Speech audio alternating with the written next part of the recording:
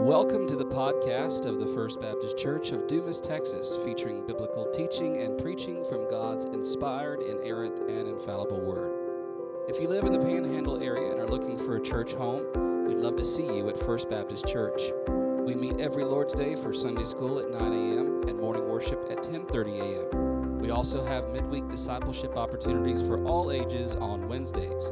For more information, visit us at fbcdumastx.com. That's fbcdumastx.com. You can also find us on Facebook and Instagram. Now open your Bible as we explore God's Word together.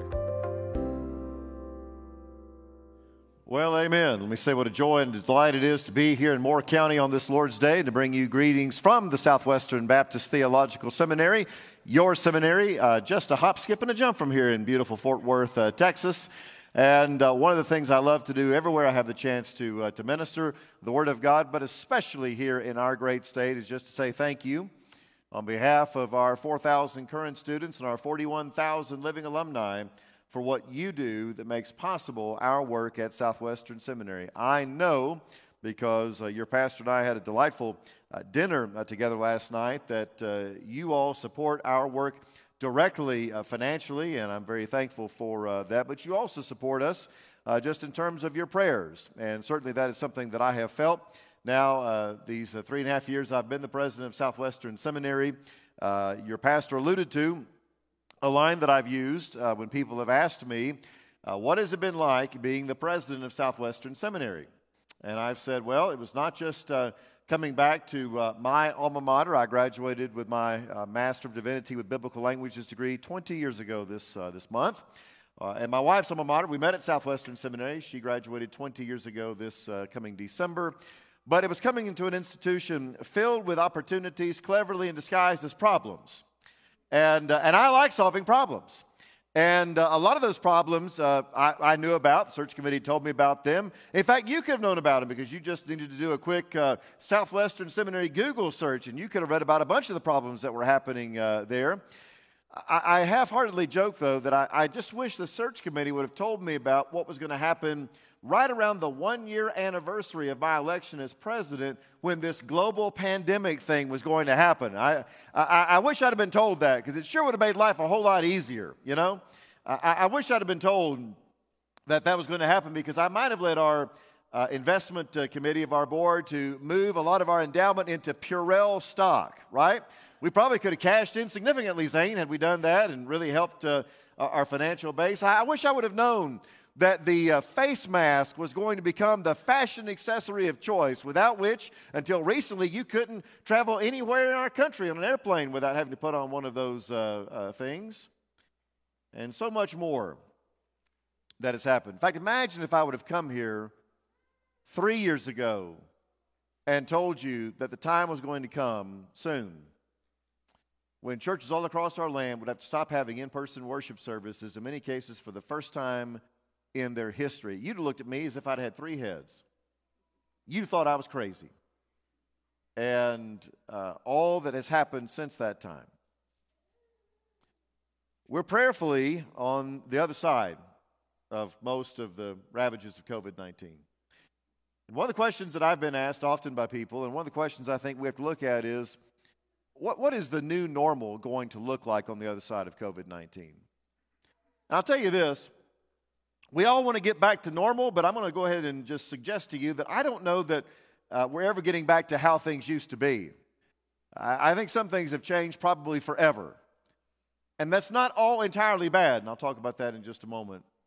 But as you're turning to Acts chapter 8 in your copy of God's Word, either in print or electronic form, I want to go ahead and begin with the end in mind in terms of telling you where I'm going in terms of my message this morning. Here is the thesis, the main point of the message. Everything has changed, and yet nothing has changed. Everything has changed, and yet nothing has changed. And I take for my text a familiar passage, if you've studied the Word of God, Acts chapter 8. We're going to look at the first 8 verses together. I know we have folks joining us via live stream this morning. We welcome them. But if you are here in this sanctuary, I want to invite you to stand with me one more time. We might honor the public reading of the Word of God together this morning. And let me just invite you to follow along in your hearts as I share this word from God's Word. This is Acts chapter 8, verses 1 through 8. And this morning I'm reading from the Christian Standard Bible, the CSB, where the Bible says, Saul agreed with putting him to death. On that day, a severe persecution broke out against the church in Jerusalem, and all except the apostles were scattered throughout the land of Judea and Samaria. Devout men buried Stephen and mourned deeply over him. Saul, however, was ravaging the church. He would enter house after house, drag off men and women, and put them in prison. So those who were scattered went on their way preaching the word. Philip went down to a city in Samaria and proclaimed the Messiah to them. The crowds were all paying attention to what Philip said as they listened and saw the signs he was performing. For unclean spirits, crying out with a loud voice, came out of many who were possessed, and many who were paralyzed and lame were healed. So there was great joy in that city. This is the word of our Lord. And thanks be to God this morning. Please be seated, and may God richly bless the reading and study of His word together this morning. Now, as I'm sure your pastor has well taught you, when you jump into a narrative passage like Acts 8:1, where we're reading about Saul and putting someone to death, we're really kind of jumping into a flow of history that we need to get caught up on what's been happening, because after all, a text without a context is just a proof text for somebody's pretext, right? So we want to make sure we situate ourselves properly. And so Saul, we meet back in the tail end of Acts 7. And Saul we meet in the context of he's the guy who is there holding the coats of the folks who are murdering, martyring, stoning Stephen. Stephen is the him there in Acts 8:1. And Stephen we meet a chapter earlier than Acts 7, back in Acts 6, when Stephen is part of this sevenfold solution to an early church controversy and conflict about claims that the Hellenistic Jews and the Hebraic Jews, their widows, weren't getting an equal distribution in the portion of earthly goods. Really an underlying accusation of racism and partiality and prejudice that could have torn that church wide open, but God in His sovereignty led the apostles to set aside 7 guys full of the Holy Spirit and of faith, put over that task of table waiting and needs meeting so that they could give themselves to prayer and to the preaching ministry. And of those 7 guys that we get their names in Acts 6, 5 of those guys we never hear about again. 2 of them we do. But interestingly enough, especially since many of our pastors preach Acts 6 as the model for deacon ministry, if you will, in the church. Interestingly enough, we never see any of these guys actually waiting any tables. But what we do see them doing is powerfully preaching and proclaiming Christ. And the first one of those guys is Stephen. And if you read Acts 6 and Acts 7, Stephen was a bold, unashamed, unafraid preacher of the good news of Christ. I mean, he just called it like it was. And, you know, a lot of times when folks don't like the message, they'll oftentimes try to attack or to silence or to shut up the messenger. And that's what happens with Stephen by the end of Acts 7. Folks decide they don't like what he's preaching, and so they decide to take out the preacher. And that's where we come into here in Acts 8:1. Saul agreed with putting him, Stephen, to death. And then our text continues. On that day, a severe persecution broke out against the church in Jerusalem. And then notice this next phrase, and all except the apostles were scattered throughout the land of Judea and Samaria. Let's pause there. Now, if you started your new year off right back in January with your read through the Bible in a year plan, and we all should do that, shouldn't we? You're going to get to your assigned passage for Acts 8:1 and following, and you're just going to kind of make a beeline right on through Acts 8:1 to get to Acts 8:2 and Acts 8:3 and Acts 8:4, because you got a lot of verses to go and a short time to get there, and you might miss the enormity of what is contained in less than 1/2 of one verse of New Testament text. Because in just a few short words here, do you realize, my friends, that everything changed? Jerusalem, which had been the epicenter of the church's ministry since the beginning. In fact, let's just take a little quick 5-minute survey of New Testament Church History 1, right? I realize it's not Southwestern Seminary classroom, but you can do for one for just a few moments, right? The church began with Jesus. Amen? He's the Lord of the church. He founded the church. Jesus said, upon this rock, I will build my church. In response to Peter's confession that Jesus was the Christ, the Son of the living God. Peter is not the rock, as our Roman Catholic friends say, but it was Peter's confession that Jesus is the Christ, the Messiah, the Anointed One. Jesus is the rock. Jesus is the foundation. Jesus is the Lord of the church. Jesus began the church. And we read through the Gospels. Jesus says, here's the mission. Here's the agenda. We're going to Jerusalem, where I'm going to die. I'm going to die as a ransom, as an atonement for sin. But 3 days later, I'm coming back to show you that I've conquered the greatest problem you're ever going to face, death.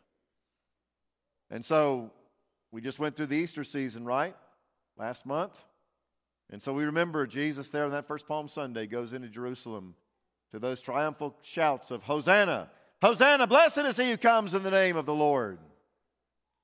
But we get to Maundy, Thursday, where Jesus meets with his disciples and he instantiates the Lord's Supper in that upper room, where he says, this is my body and this is my blood. These things are for you. Do this in remembrance of me. Even as the one who would betray him was there, Judas Iscariot.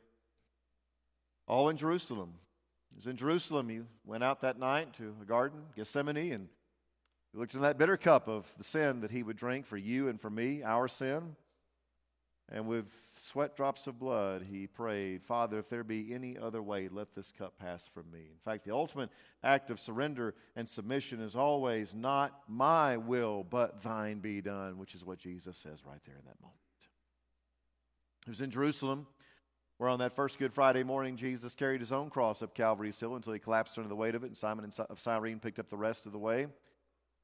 It was in Jerusalem where Jesus was crucified between two thieves.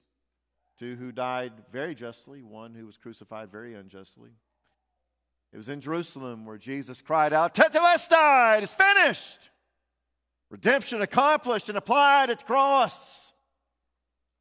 It was in Jerusalem where Jesus died for your sin and for mine. It was in Jerusalem where Jesus was buried in a borrowed tomb. It was in Jerusalem where on that first Easter Sunday morning, the angels met the women there at that tomb, saying, why do you look for the living among the dead? He is not here, for he is risen, just as he said. Now go to Jerusalem and find him there. It was in Jerusalem where Jesus met with his disciples after his resurrection, the 12 having become the 11. Of course, that first time the 11 became the 10 because Thomas was not there, and you know, that's how the old preachers used to kind of wax eloquently on don't miss Sunday night church because Jesus might show up. Amen? And but the next week, Thomas is there, and Jesus makes a beeline to him and says, son, you need proof. Here's proof. Put your hands in my scars. Feel the nail prints. Don't be unbelieving, but only believe. And Thomas cries out, my Lord and my God, acknowledging the divinity and deity of Jesus, worshiping him. It's in Jerusalem where Jesus restored Peter 3 times after Peter denied him 3 times. Feed my sheep, tend my sheep, feed my lambs.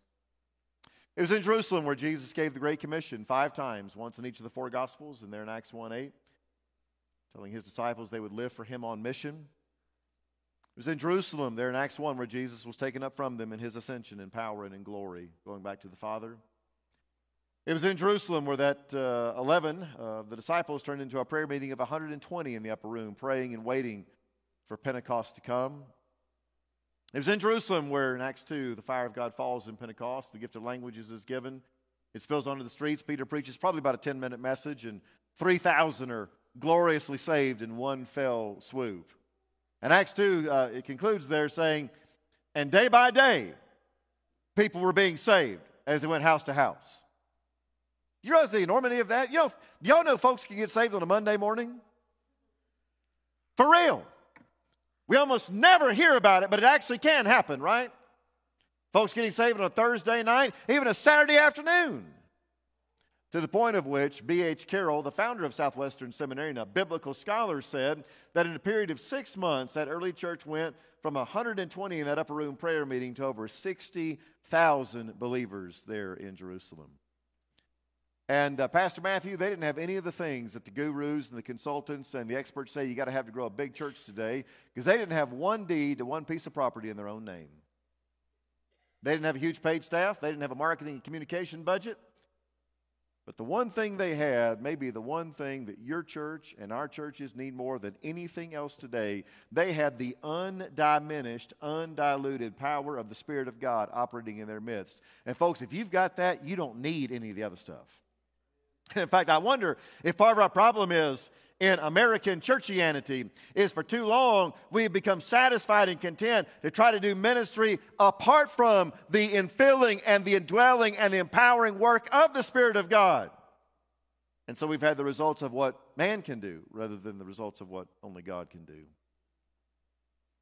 Text continues on, Acts 3 and Acts 4. They keep preaching, people keep being saved, 5,000 saved at once. We get the first example of pushback there in Acts 3 and Acts 4 when the leaders become a little agitated. They try to tell Peter and John to sit down and shut up, quit preaching Jesus. And Peter, still full of that fire from Pentecost, says, hey guys, you can do what you want to do. We're going to keep preaching Jesus. You remember Jesus, don't you? You crucified him, but God raised him up. And now there is salvation in no other name given among men under heaven. Acts 4:12. Acts 5, the first example of divine church discipline there with Ananias and Sapphira lying to the Lord about their giving, purifying the church. We've already talked about Acts 6 and Acts 7.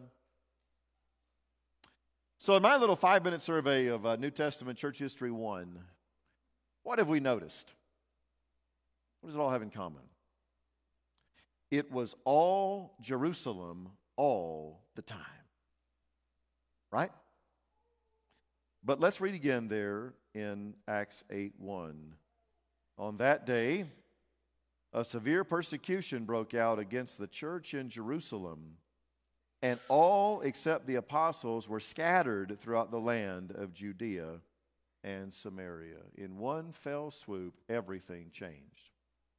And it changed in such a way to where, if we can just be candid with one another, and I know in Panhandle of Texas we're known for our candor, it would make what we've gone through these last 2 years look like a cakewalk compared to what these people went through. Because last time I checked, even in the midst of all the social distancing and masking up and hand sanitizing and all that, you still got to go to your own home at night, put your own head on your own pillow without fear or concern that somebody was going to come, roust you out of bed, kick you out of your house, and say, you can never come back to Moore County again.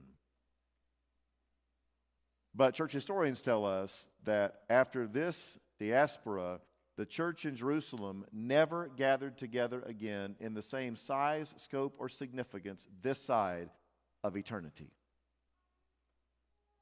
We don't realize what real adversity is like. And the text continues, verse 2, devout men buried Stephen and mourned deeply over him.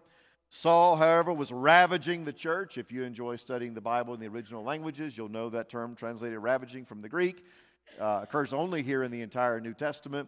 And it means with a kind of savage ferocity, with a kind of virulence or a violence, if you will. And Dr. Luke goes on to describe this a little bit. He says, he, being Saul, would enter house after house, drag off men and women, and put them in prison. This is hardly your best life now kind of theology. I mean, this is the cost of discipleship. By the way, notice the contrast. The disciples were going house to house preaching Christ. Saul is going house to house persecuting Christ. I mean, it's serious business. And so wouldn't it be instructive for us, in light of what we've gone through these last 2 years, to take some solace and comfort in the example of what these believers did when faced with their adversity. Again, an adversity far more consequential than anything that we have faced. Verse 4. So those who were scattered raised their voices to God and cried and complained about the unfairness and inconvenience of it all. Is that what the text says? Okay, this means yes. This means no. This means help, right? No is the answer you're looking for, right? But bless your heart. And you know what that means in the South and in Texas, right? Had there been a Baptist or two in that crowd, that's exactly what we would have done. What's that old line? Wherever 2 or 3 Baptists are gathered together, there are at least 4 or 5 opinions and complaints present, right? And we laugh because we know that's us. Like that old Pogo cartoon. We've met the enemy and it is us, right? Nothing has proven that truism more than the last 2 years of COVID-19. I mean, I'm telling you, the enemy has almost had a field day in our churches because, and I talk to pastors regularly. I'm still a pastor at heart. Anybody who steps out of the pastorate steps down, not up. And nobody's taken it more on the chin these last 2+ years than our pastors and our staff because they get it from all sides. Because you got church people who say, you're not taking this seriously enough. You're taking it too seriously. Put on a mask. Take off that mask. Come give me a hug. Stay 6 feet away from me. And everything in between. I mean, I know people who've left their church over their church's response or non-response to COVID-19. And all hell laughs.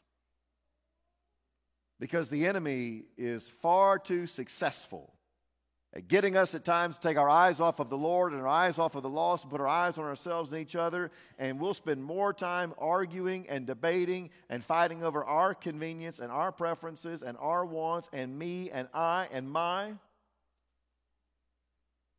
And every time we do that, we're drifting from the mission. See, maybe it's just good to be reminded that the local visible New Testament church is the only, if you want to use the secular language, nonprofit organization in the community that does not primarily exist for the benefit of its own members. Or to put it differently, the primary purpose of the church is not for those who are already here, but it's for those who are not yet here. Those who are still far from God, who need to come to know Christ. And yet for so long, we had it so good that, if I can put it this way, we got kind of fat, happy, and lazy, spiritually speaking. We became content with that kind of field of dreams idea that says, hey, if you build it, they'll come. I mean, folks wouldn't know where our church is. When they want to come, they'll come. Until they can't come when we don't have services and we've shut down because of a global pandemic. You see, somehow we lost track and lost sight of the mission. We became satisfied and content to go through the motions, to do our thing. I never really ask, are we doing what we're supposed to be doing, what Jesus called us to do? Now, that's not new. In fact, hold your place here in Acts 8, and let's just go back a little bit to Acts chapter 1. Hold your place in Acts 8. Just turn or scroll back to Acts 1. We're going to look at one of the most familiar renderings of the Great Commission. In fact, many of you could probably quote this to me, but it's just good to put your eyes back on it, afresh and anew, Acts 1. And of course, in the 5 renderings of the Great Commission, in terms of the way your Bible is sequentially ordered, this is the last in terms of placement. So in some ways, these are the last recorded words of Jesus prior to his ascension, his farewell address. And notice what Jesus says, verse 7.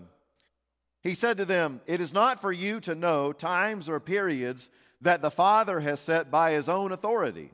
Verse 8, "But you will receive power when the Holy Spirit has come on you, and you will be my witnesses in Jerusalem, in all Judea and Samaria, and to the end of the earth." Now, there's been a lot of interest in Baptist life in recent years about developing a so-called Acts 1:8 strategy. You need to have an Acts 1:8 strategy, and we've had mission board leaders and convention leaders encourage us in this direction. That's not a bad thing in and of itself. You know, you need to reach your Jerusalem, let's say here in Moore County. You need to reach your Judea and Samaria, all the Texas Panhandle perhaps and beyond. You need to reach, the world, amen, Texas, America, and the nations. But remember, before Acts 1:8 was meant to be a blueprint for your church's mission strategy, Acts 1:8 was the church's mission strategy. And these are concentric circles, right? So from the beginning, the vision is we're reaching our Jerusalem, and we're reaching our Judea and Samaria, and we're reaching the world together. But do you remember that little survey of New Testament church history one we did a few minutes ago? What do Acts 1, Acts 2, Acts 3, Acts 4, Acts 5, Acts 6, and Acts 7 all have in common? It was all Jerusalem all the time. And one has to wonder if it had stayed that way, because life was good. They were seeing success. Numbers were up. Life was good. They could point to a sense of accomplishment. The problem was they just weren't actually fulfilling the entirety of the mission. And so hear me. It took a divinely allowed disruption to shake that church to the core of its being, to dislodge it from where it was, to actually propel that church on to fulfilling the mission. As a child of the 80s, I remember watching those Sunday morning cartoons growing up, and you'd have these little cartoon characters, and whenever they would have an idea or something would click, you'd see the little cloud appear above the head, and the little light bulb, ding, right? Like it just came together, the light bulb came on. I imagine that is exactly what happened back in Acts 8. And the church of Jerusalem was scattered in all Judea and Samaria. And all of a sudden, something clicked, and they went, whoa! Oh, yeah! That's what we were supposed to be doing all along. In fact, to put it a little differently, we don't actually see the true beginning of the fulfillment of the Acts 1:8 vision without the divinely allowed disruption of Acts 8:1. In fact, you don't have Acts 1:8 without Acts 8:1 in terms of New Testament history. That's why we see what looks like almost a non-response back in Acts 8, verse 4, when the Bible says, "So those who were scattered went on their way, preaching the word." In a moment where everything had changed, they respond and react like nothing had changed. How can that be other than in that moment, those words of Jesus began to ring afresh and anew in their ears. And they went, oh!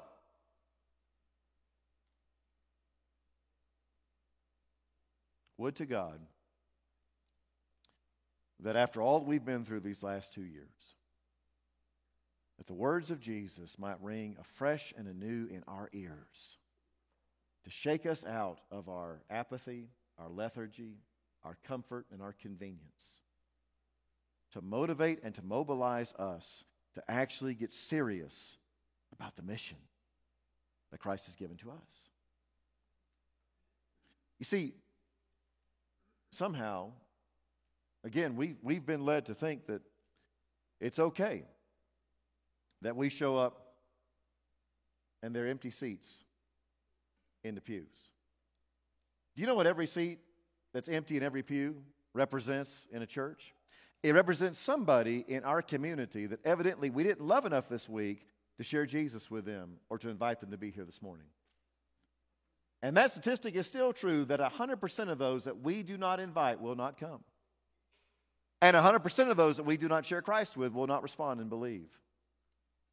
Doesn't mean they all will, but many will.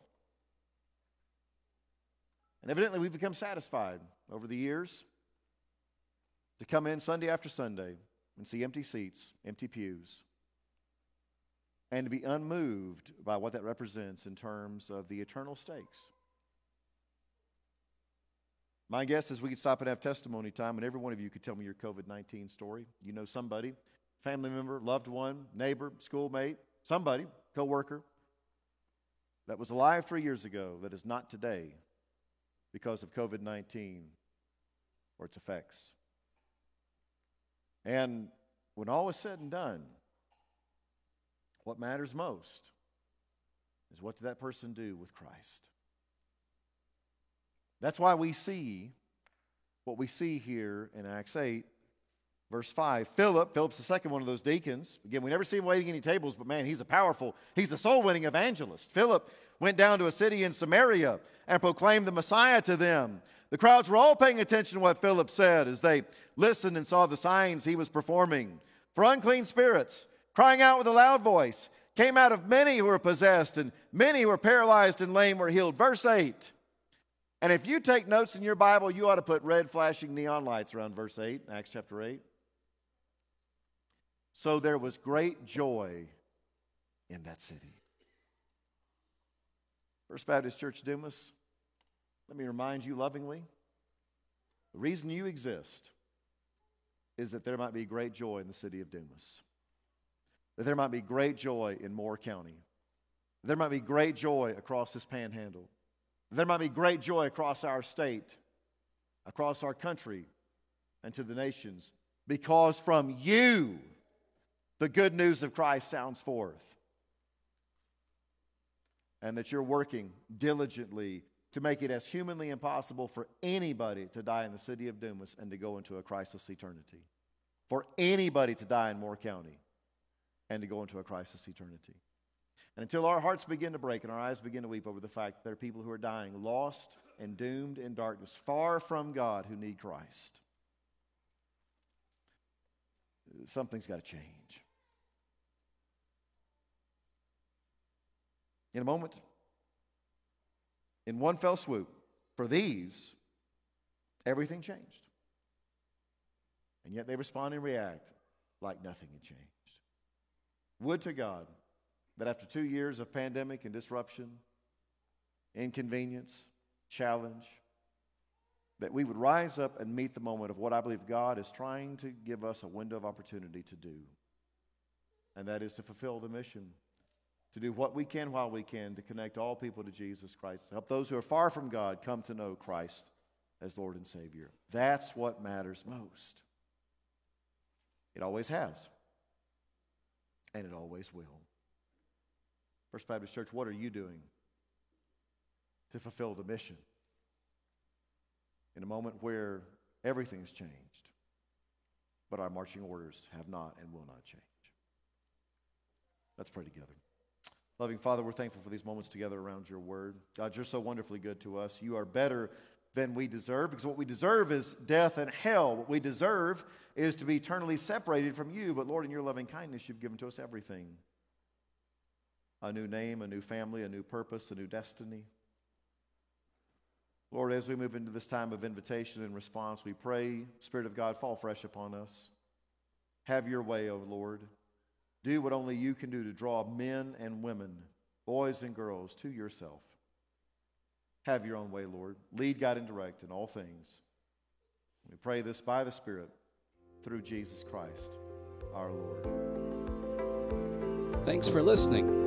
For more information about what it means to follow Jesus as Lord, you can email us at fbcdumas@hotmail.com. It's fbcdumas@hotmail.com. You can also reach us by phone at 806-935-5604. We'll see you next time.